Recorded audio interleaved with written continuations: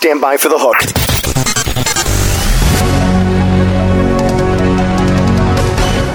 Welcome to The Hook with Katie Kempner, Vice President of Agency Communications at Crispin Porter & Bogusky, the most awarded advertising agency in the world. Every Tuesday at the intersection of advertising and PR, The Hook, where Katie talks with advertising visionaries, top journalists, cutting-edge creatives, authors, and PR gurus. Hear what these industry insiders have to say about the changing landscape of advertising and PR today. Now here's your host, Katie Kempner. Hello, I'm Katie Kempner. Today is Tuesday, January 9th, and welcome to the very first 2007 edition of The Hook, where each week I talk to advertising, branding, marketing, and public relations insiders and entrepreneurs who are both leading and covering the industry. I hope that you will find inspiration and new ideas as you listen to these thought leaders and their take on what this rapidly evolving industry means to them and ultimately to you. So when I started thinking about this new year, I knew I needed to start 2007 out right with a really strong, amazing guest. And guess what? I am. Today, I am delighted to be joined by Burt Helm, the marketing editor of BusinessWeek magazine. He's so smart, funny as can be, and a really great guy. And just a little bit about Burt before we begin talking. He's been a member of the BusinessWeek staff since September of 2004, when he began as a technology reporter for BusinessWeek.com, where he covered a wide range of topics, including science, digital media, and online advertising. He holds a Bachelor of Science degree from Yale University, and I will let him tell you the rest. Hello, Burt. Welcome. Thanks. Hi. So how was your New Year's celebration? New Year's was good. It was actually, no, it was terrible. What am I talking about? It ended up sort of, I don't know how many of your listeners are from New York City, but it ended up on in crappy bars on the Upper East Side trying to track down an old friend of mine from college who was, of course, drunk beyond being able to say hello by the time I got to him. So, it wasn't great. So here, I like to think of myself as very good at segues, so I think we can use this drunk beyond belief segue to start by talking about college and Yale and how you got where you are today. So you're at Yale, a place where my grandfather always assumed I would go because he went there, although I'm not sure why he thought I was going to go there, although I wanted to go there, but let's talk about you actually being there.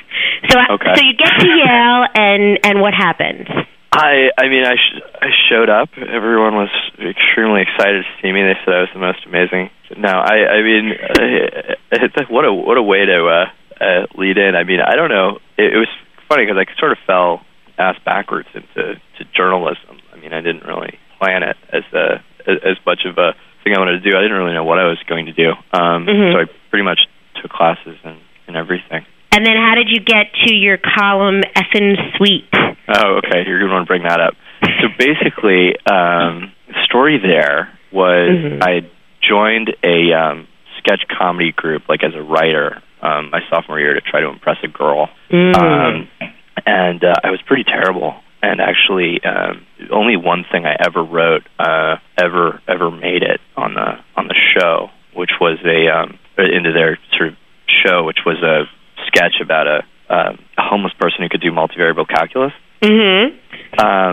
Anyway, and that was like the best thing I wrote, so to give you any sort of sense of that. But anyway, I'd written something, and I was really psyched, and I brought a bunch of friends, and then they canceled it at the last second and didn't tell me. And I was like humiliated and sad and quit abruptly, and they felt bad, so they were like, oh, we edit the scene section on the YDN, why don't you write a column for us, and you won't have to be in our sketch comedy group, and we don't have to sort of put up with you anymore. So, or we'll put up with you in a different theater. So I started writing this thing, which was basically about getting drunk and going out on weekends and failing to pick up girls, which of course translated into going to work at BusinessWeek covering marketing and editing. So I guess long story, the rest is history.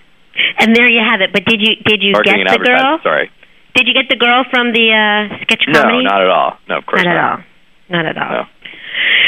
Okay, well then let's go on to what you do now, BusinessWeek.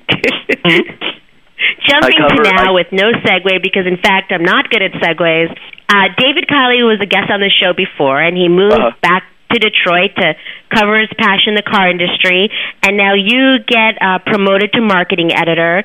And what's the first thing you decide that you're going to do when you get there? Man, well, Kylie's a tough act to follow. He really made a name for himself here in New York, and here I was sort of jumping into this new beat and not knowing much about what I was going to be doing with myself. So I don't know. I guess basically I'd started on online advertising, so that topic was pretty interesting to me, and just sort of started, going out and having lunch with people like you guys and learning more about the industry, and sort of still getting my sea legs a little bit. But it's a pretty great world to be playing in today. I think it's a lot of fun to watch what everybody's up to. So, what's the thing about marketing that interests you the most? And I say marketing in a really broad, umbrella of a word. Chris and Porter and Bogusky by far. In case anyone doesn't know, that Katie works for Chris and Porter and Bogusky. No, but I'm wearing my other hat at the moment. Right now, I'm internet, live radio, and podcast host. Oh, wow! You wear hats to keep yourself straight? I wear hats because otherwise it's all so confusing to me. Oh, okay, all right. Well, it's no, I mean, I don't know. There's lots of different things, but I think that I mean, I don't know. I think if people in the office send me about 15 YouTube videos a day, and if you can work your way into that area, my favorite advertisement right now is not done by any big agency or any big brand. It's a little YouTube video that I just so love so much called "Will It Blend?" And if you can hear, that's John Fine, our media editor, just also let out a cheer for Will It Blend. Our media columnist, forgive me, let out a cheer for Will It Blend, because you've got this guy, I think he's in Utah, who's got a blender that would probably only have made it onto late night TV in years past, that can blend just about anything. And so he does this little 5-minute infomercial of sorts on YouTube where he will take any object and obviously put it in the blender and find out if it blends. And undoubtedly it does, and it's incredible. And it turns into this sort of lethal dust that if you breathe will kill you. But he does iPods, and he does golf balls, and there's one, I haven't seen it, but in the sort of opening shot where he's doing a crowbar. Very exciting. But anyway, it's like a totally stupid product, right? And I can't pull my eyes away.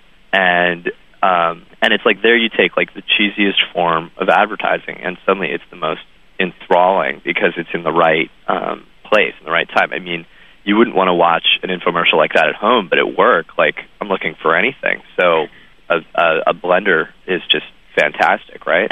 But now, have you bought one? Are they for sale? They are for sale. You go to, this is like brought to you by BlendTech Blenders. You go online, and there's a whole website, and I would want to buy one. I don't know if I have space in my kitchen for a blender right now. Yeah, I live in our kitchen is kind of part of the living room. It's like a sitcom. There's the refrigerator's right next to the television. This is, it's like a classic New York city. Is your bathtub in your kitchen too?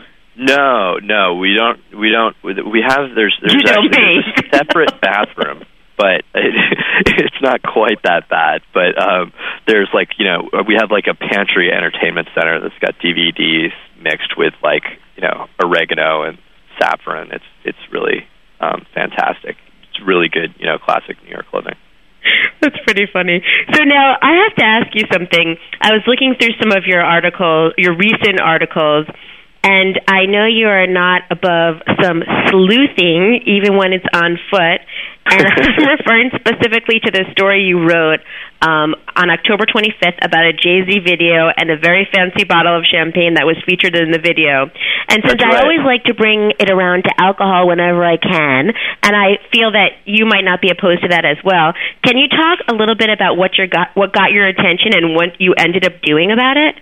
Yeah, so the story there, that was actually a blog post on a really fantastic blog called BusinessWeek.com/brandnewday that Kylie and I do together.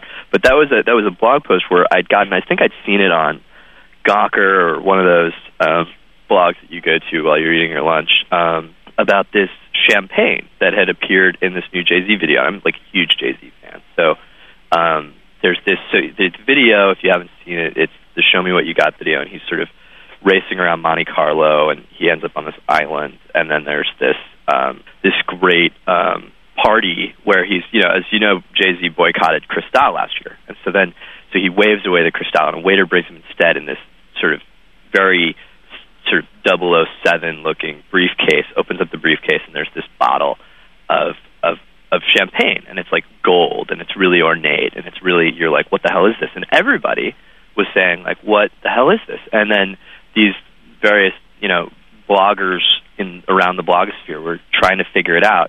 And there was a press release the next day from this brand called Armand de Brignac that no one had ever heard of, saying we're this little-known brand in France, and we're so happy we're in the Jay-Z video.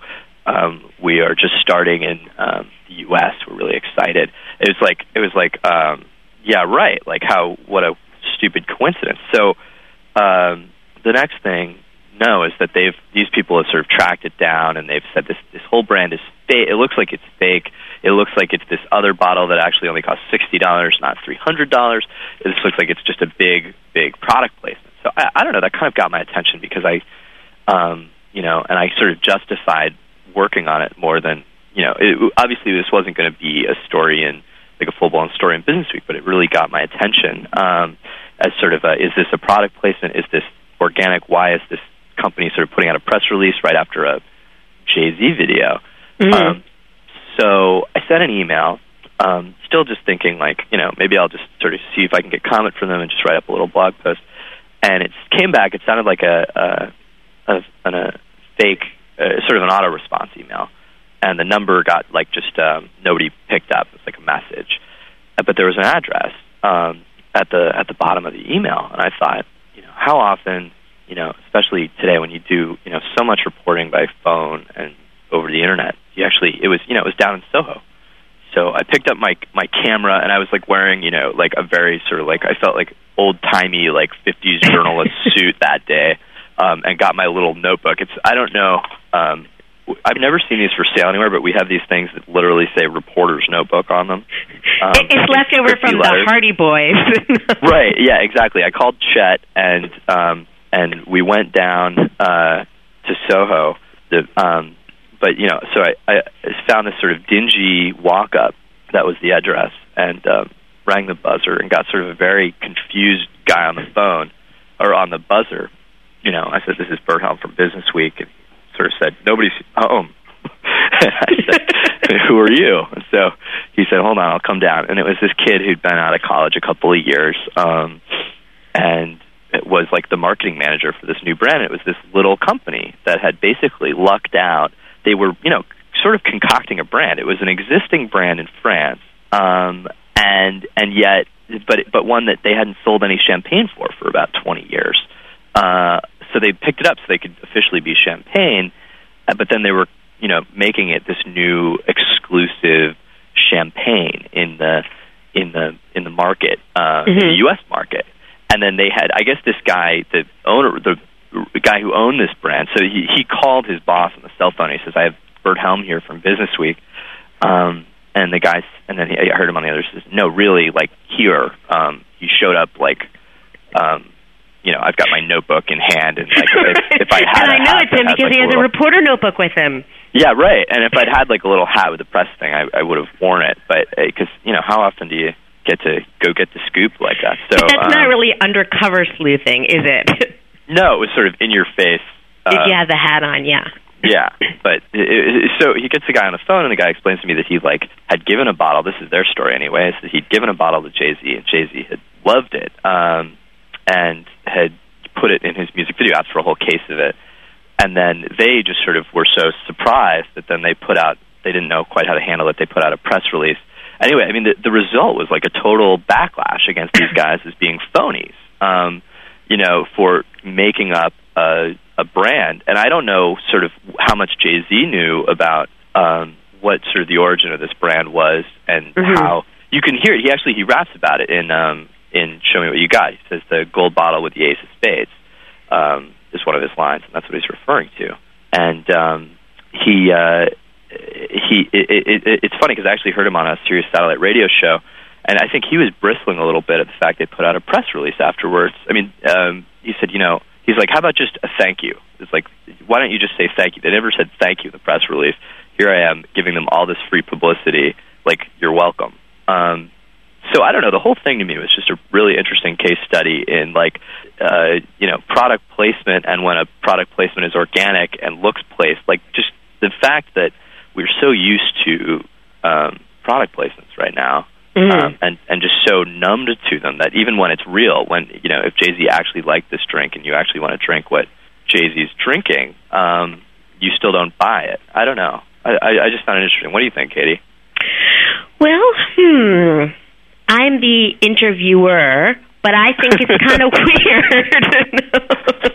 But I don't have to have an opinion. I have to be light and bubbly and yet somewhat inquisitive. Oh, okay. That's usually my job.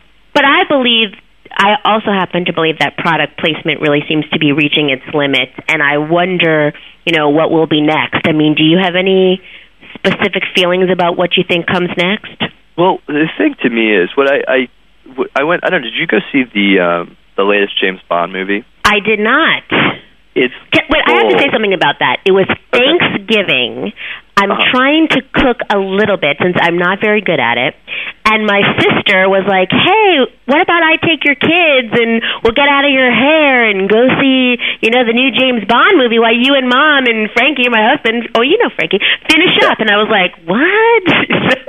So not only did I not see the James Bond movie, I'm a little bitter about it. But go on. Yeah, so it was a pretty good movie, but it was like chock full of product placements. A lot from Sony, in particular. I guess it was a Sony unit that did the movie. But anyway, what I thought was interesting was, to me, it was completely obvious. These were really, really obvious product placements. You have him holding the Sony camera with the shiny, buffed up Sony logo, right there. You've got him, it's like, is that a Rolex? No, it's an Omega watch, all over the place. And then he's driving just like every make and model of the Ford fleet throughout the show. Like he's got a rental car that's like I want to say it's a Taurus because it's the rental car you always get, but it's not a Taurus, but it's like a really nice Tauruses anymore. Ford. But basically, my feeling was, to me it was completely obvious, and I don't know if it would have been to your average viewer, or the way everybody on the coast talks, and especially in advertising, sort of talks in this patronizing tone about the Midwest viewer who somehow is just the most naive person in the world who just believes everything. I think if such a viewer does exist, they won't exist in 5 years top. Everyone will recognize a product placement when they see it, for sure. And but I don't think that means that it's going to be no longer worthwhile. Personally, if the product looks good, I thought his shirts and ties looked really good in that movie. They didn't actually show you what the brand of that was, but if the cars look good, what was he? I guess he's driving an Aston Martin because it's owned by Ford now, right? Plus, and that's a cool car. Any way you look at it, it's a cool car, and it's cool to see if it's a cool product and it's got screen time, and I can see that it's intrinsically cool, then good for them and it's worthwhile. But if it's if they're hoping just to get a halo effect from the fact James Bond is using it, nobody's going to buy it at all anymore. That sort of editorial choice just doesn't hold any water anymore. Yeah, I agree. We are going to take a very quick break, and when we come back, we'll talk more about some of your other stories and blogs. We'll be back right after this. Sit tight and don't move. The Hook will be back after this short break. Best of the Web, the Internet's oldest directory, BOTW.org, since 1994. Our editors scour the web finding quality sites, providing users with spam-free resources, relevant information from valuable sites. Submit your site now for a guaranteed review in 3 days or less. For webmasters needing additional exposure, check out our 60-day free trial on category sponsorships. 60 days free advertising. No kidding. And don't forget the Best of the Web's reseller program with the industry's highest commissions. 25% recurring commission on all products and services. Bloggers, make sure to check out the BOTW blog directory and the recently launched volunteer editor program to help build the best blog resource on the web. Attention webmasters. Wish you could convert more web traffic into cash? No need to rub a lamp. Just click on GenieKnows.com. Install a search box on your site or incorporate paid listings XML into search results. And at your command, GenieKnows.com pays cash for each result your users click on. Enjoy prompt payment and superior customer service. Earn even more through our referral program. Genie knows how to deliver results. GenieKnows.com. Marketing payouts lacking green, leaving you seeing red? Get your business in the black with NeverBlueAds.com. Sign up with NeverBlueAds.com today and earn an additional $200 for the first $200 generated. Get ready to flash those pearly whites with unique campaigns, real-time stats, great personal service, and high payouts on time every month from NeverBlueAds.com. Results for advertisers, income for affiliates. Everybody wins with a better marketing experience from NeverBlueAds.com. Want traffic? For results without hassle, look no further than Search Ad Network. Focused on your core goals, our dedicated account management team will drive your online sales, increase brand recognition, and generate leads for offline sales through expert search engine marketing and technology. In addition, Search Ad Network offers free click fraud detection and API access into all major engines to ensure your business reaches their desired ROI. Visit searchadnetwork.com today to experience true profit through performance. Now back to The Hook. The intersection of advertising and PR. Only on webmasterradio.fm. Now, here's your host. Welcome back. I'm Katie Kempner, and today we are talking to my friend Burt Helm, marketing editor of BusinessWeek magazine. Hello, Burt. Hi. We're back. Hey, we're back. We're back. That's, this is really my favorite part, the going in and out, because I feel very sort of hostessy. Mm-hmm. We're back right after this. It's good, isn't it? Are you related to Levon Helm from the band? No, nor am I related to Jesse Helms. I'm related to Ben Hardenhelm, who fought and died, I think, in the Civil War. That's the only celebrity Helm. You've heard of him, right? Okay, yeah, that's an okay one. You could have said Levon. I wouldn't have known the difference. Yeah, I should say Levon. It would be more interesting. I wish I were, but I'm not. You said you need some help with the chicks. I mean, maybe that would be, tell him Levon. I'm related to Levon Helm. I don't know. The band. If you're at the point when you're like claiming ancestry to try to get chicks, it's no good. Or if you're calling them chicks, I guess it's no good. That's also no good. So yeah. Let me ask. It's just no good. So we talked about you being able to, you leaving your office to hunt down the champagne. Where do most of your stories come from? Well, when it sounds like it's like almost like a birds and the bees talk, right? It's funny actually. I mean, it's one of these things where you constantly sort of like write little notes to yourself, or sometimes it comes like you'll have like you'll meet with someone. Occasionally a PR person calls you and says something interesting, although that doesn't happen very often. But it's like I'm constantly sort of find, I think any reporter finds things that just sort of spark their interest or make them a little bit curious, and you find out, you go and you just sort of look into it a little bit more. There's probably 10 ideas of things that might be a good story.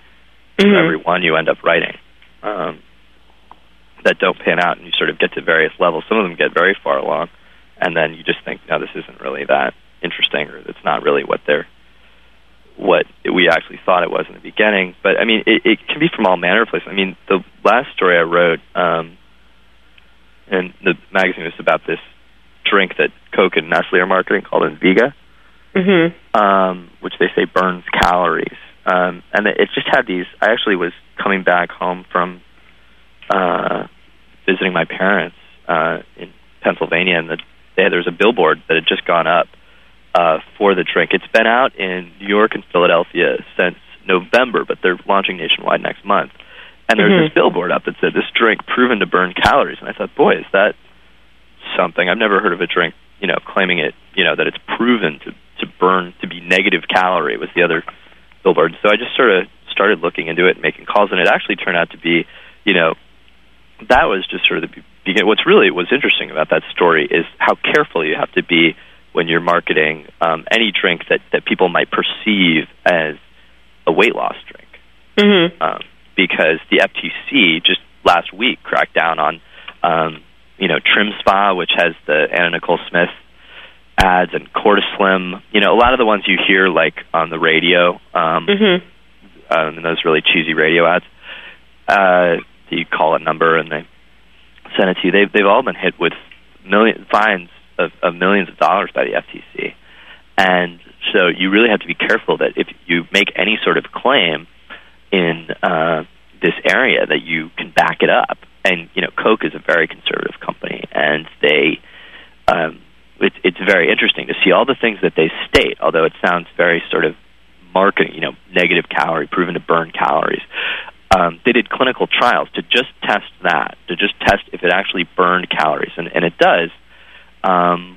Due, I think, largely to the fact that it's just got a lot of caffeine in it, which anything you drink with a lot of caffeine speeds up your heart rate and increases your metabolism.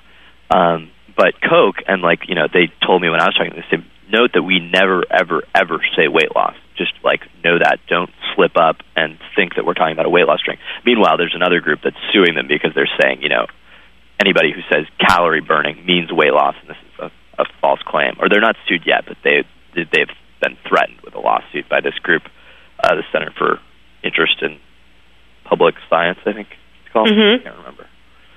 But anyway, so that was, that's an example of where you get the story. It was a billboard I thought was interesting, and then you find out that there's actually the very sly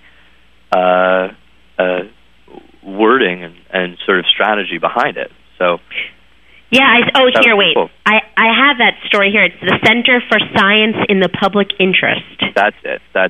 Right. That's the watchdog group. I actually did my research, Burt. I know that might be surprising to you. Yeah, usually when I get on the phone with anybody, it's just sort of like, who are you again? What What are we talking about? I like in the story how you say, leaving aside officially delicious, what exactly is a negative calorie? That's right. Well, that was the other claim, was that it was officially delicious, which we didn't go after them as hard on that. You should have, because what in the world does that mean, officially delicious? Yeah. Although it kind of sounds good. Officially delicious. Nice it's officially delicious. Some sort of regulatory board that looked over that, where you could say it was officially delicious, and then you could sort of appeal it. I don't know what. I'm trying to think of something that would be sort of first on the list of officially delicious. I don't know. Officially delicious. Maybe that's champagne, but we wouldn't know because we can't try any. There's none around, right? Right. The champagne they were so overwhelmed by the demand that they couldn't fill any of the orders. I mean, who knows? So let me ask you. So I want to talk a little bit about blogging, and I referred to one story, and you said, "Oh no, that was on the blog, that Brand New Day that I do with David Kiley." You see a little icon of my head next to the story. That means it's a blog post. They're usually shorter too, and they also don't have anything to do with anything. They sort of ramble. Your head looks a lot smaller than David's. Yeah, that was actually, did you know they actually resized those pictures? Because if you did it not naturally, it was the way the camera was. I'm not saying that David's head is that much more. It isn't. I mean, it might be a little bigger. In my head, it makes it look like, it really looks sort of Abbott Costello-esque, right? No, it was literally just they put the camera a lot closer to David's head than they put to my head, but they resized the images to put them a little bit more in parity than they were.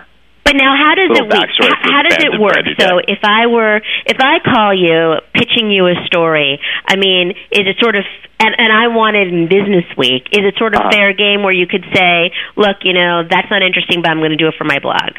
Yeah, it can be. There's definitely different levels of, sort of how fast does it take to explain? I mean, how much time do you need to explain whatever it is? How important is it? I mean, I think the stories that are really interesting marketing stories are when it's there's stuff that agencies do that's really clever, and you're sort of like, and then a lot of times people will pitch you on stories where they're doing something really smart, and it's sort of like, good for you, that's great, but what do you? Here's a cookie. It's officially because, delicious your clients cookie. should be very proud of you, but I don't quite. I mean, for us, what's interesting is when it's like a marketing challenge, when it's something that that you would think would be hard to sell or would be counterintuitive, or there's some sort of tension, you know? Like a blender. Like a blender. Well, the blender went on the blog. See, I wouldn't write a full story about the blender. I mean, it's like for me, I should do a better job blogging, honestly. I never blog. Don't say that. It's hard. It's hard to come up with things to say all the time. Well, how important, people talk a lot about blogging, and some people that are very computer savvy are very into blogging. Some people, like myself, are still to a certain extent trying to figure out just how important they really are to businesses. I mean, What are your feelings, just in general, not just your blog, but just in general of where they fit? Well, the things I think are really interesting about blogs and bloggers is, I mean, I view it a lot sort of how they look at the media and how they sort of look at news stories. And often a lot of bloggers are very suspicious of the media, of sort of what the agenda is, whether, and sometimes to just a really sort of extreme level of paranoia. There was some blog post somewhere that was like speculating that had sort of concocted this elaborate, I mean, you see these just sort of elaborate conspiracy theories. But then what's funny is I've noticed, like, some of the more popular blogs, like on the BusinessWeek site, like Blog Spotting with Heather Green and Steve Baker, they're like, because those guys are out there also blogging, and because you sort of have their personality there,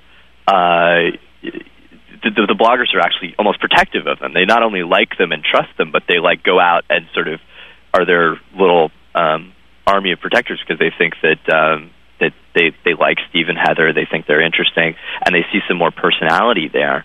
It's really interesting to watch that. I mean, it's quite a dramatic shift. I mean, just one little thing that I've experienced. I was working on a story about a website called Yelp. It's a pretty cool website, actually.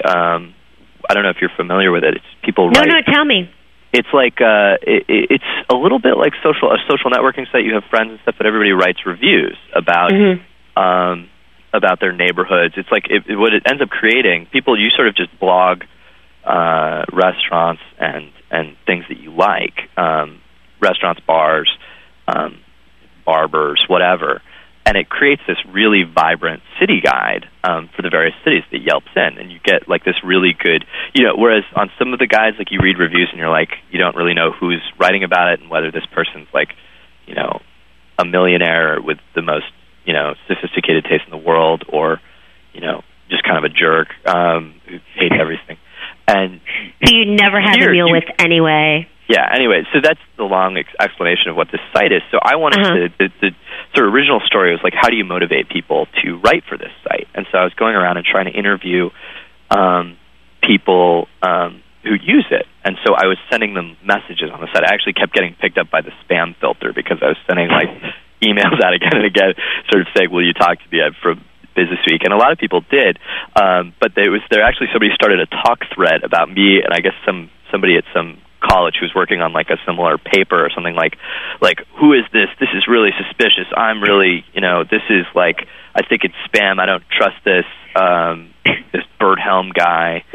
And it was funny because I found it and it actually, I found it after the story had come out. They were like, this is, and I wrote a little note on the talk board and said, hi, this is Burt Helm, sorry if I bug you, and thanks to the people who wrote. Here's a link to the story. And it was funny because the same people who were like, this guy's really freaking me out, like, were like, oh, cool story, man. And it was like something that was like humanized. And so I guess the sort of power of blogs and talk boards is you have to, I mean, it's something that's sort of hard to get used to as reporters. You sort of have to put if you're successful in putting your personality out there and people think you're trustworthy and like you, it really helps. It just gives you that much more credibility, and I think that's true for business too. So So some stories go on blogs and some stories go on magazines and go in the magazine, and you said some of it is a marketing challenge, but, that would be one thing that would be interesting to you.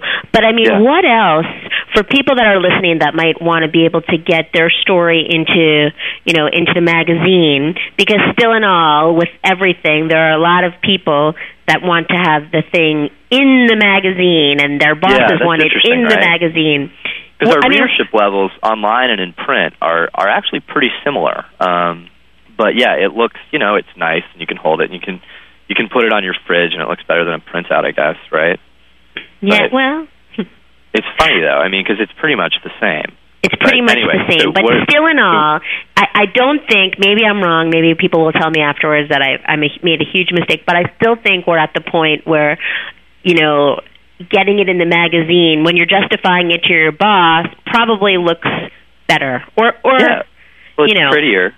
But anyway, my question, Burt, is what is it? Is it the size? Is it the billings? Is it the players? It's all of those things. I mean, the bigger it is, the more interesting it is, because the more is at stake. The more different it is, the sort of riskier it is. All that stuff's interesting. I mean, there's just got to be something that's like, where there's really, where there's sort of big questions that aren't immediately, that you can't answer in one more sentence. Is I guess what I'd say. One thing, if somebody wants to get in touch with you to pitch you what they think is a great story, what should they do?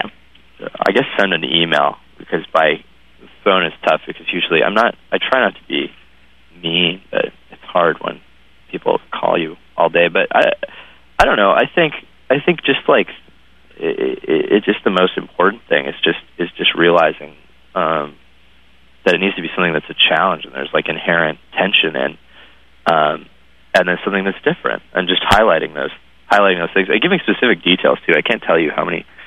There was this.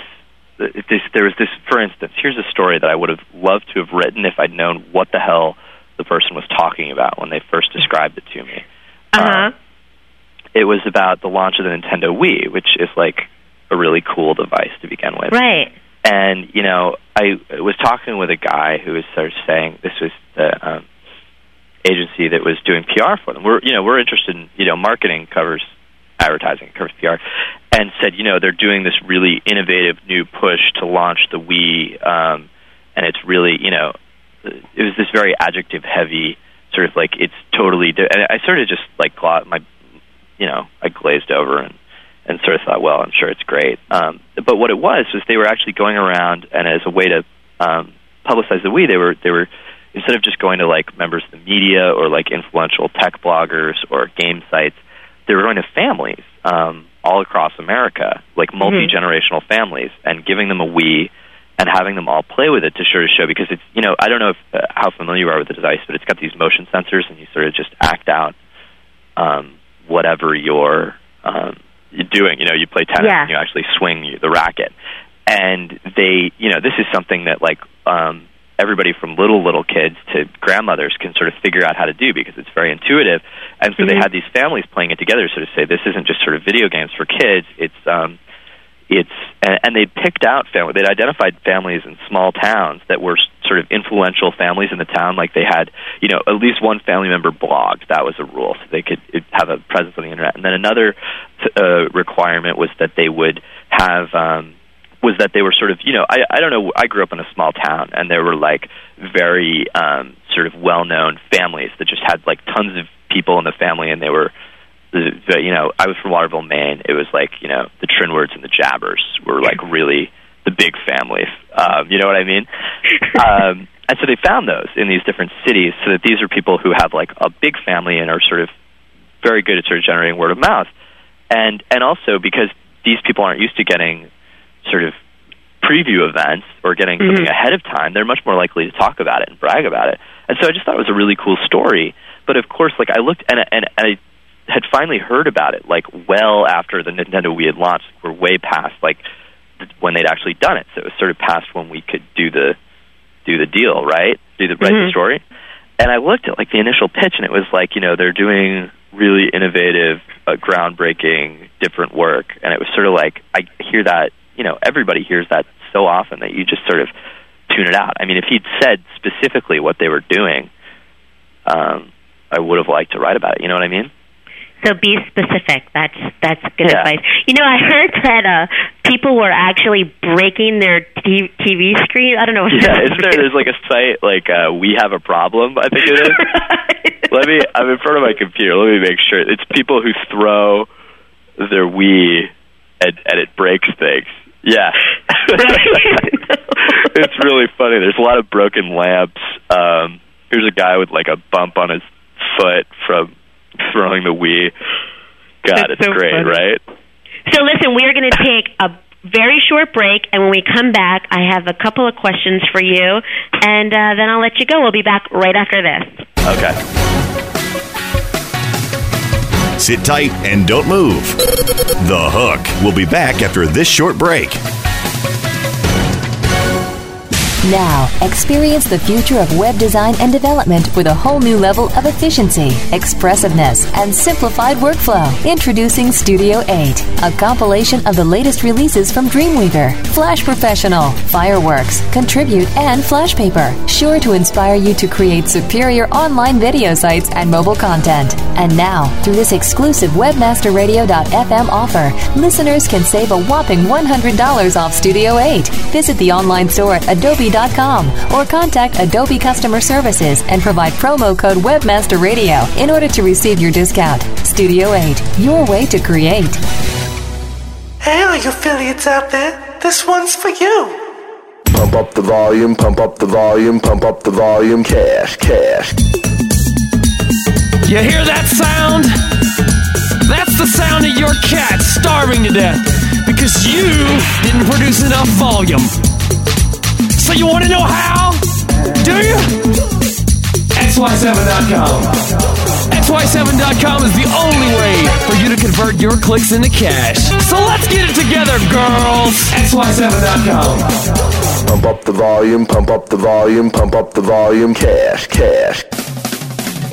Are your ads managing you? Tired of click fraud and little or no ROI on your pay-per-click search ads? Take control. Reduce your cost and gain valuable traffic with effective flat-fee featured listings on over 245 search engines and web directories from the ISEDN.org, the independent search engine and directory network. Now free yourself from click fraud, bidding, and hassles with low-cost top 10 exposure for less than $4 a month from ISEDN. So visit ISEDN.org today and discover how easy it is maximizing your company's online revenue stream with affordable search engine and directory flat fee ads from the ISEDN.org.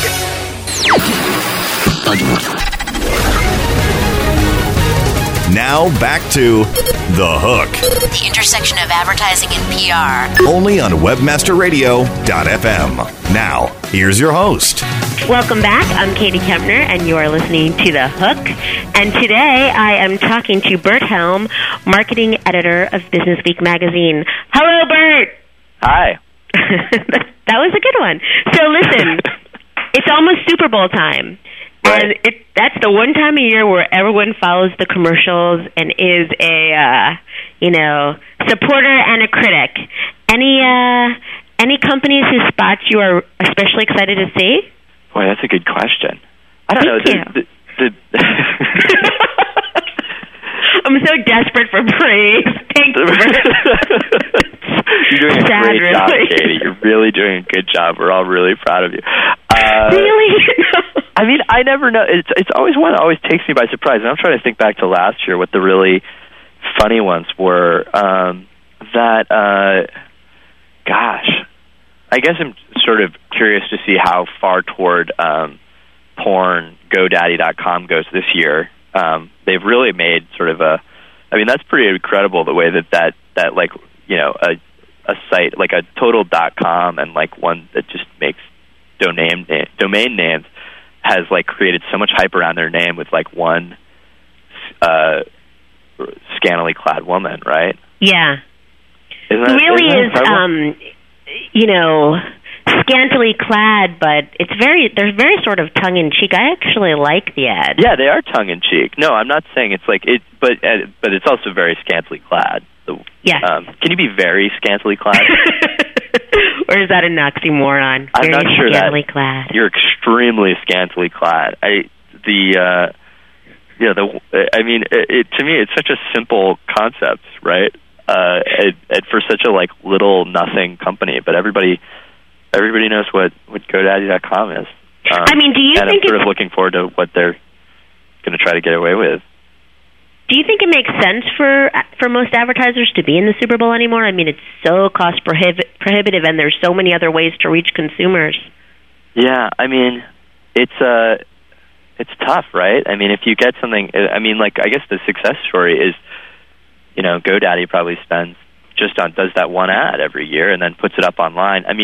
Here's the thing about the Super Bowl, and I think in some ways it can be more powerful than it used to be if you're smart about it. And that's because of YouTube and because of the web. If you have a hit on Super Bowl night, the next day everybody is going to send it around, and it's going to get even more exposure and even a higher level of engagement than it would have had, and much more than if you just it takes out the chance related to just putting a viral video up and hoping it catches on. Like a funny ad or an entertaining ad is good no matter what, and will hopefully catch on. But if if it's on the Super Bowl and everybody sees it, and then everybody wants to see it the next morning, that can be pretty powerful. So I'd say, yeah, if you're smart about it. And I wonder if that means that advertisements on the Super Bowl need to be that much more entertaining and sort of focused on being funny than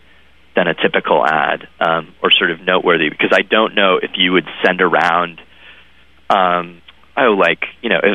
remember Dove had quite a good ad last year about, what was it, self-esteem fund? Mm-hmm.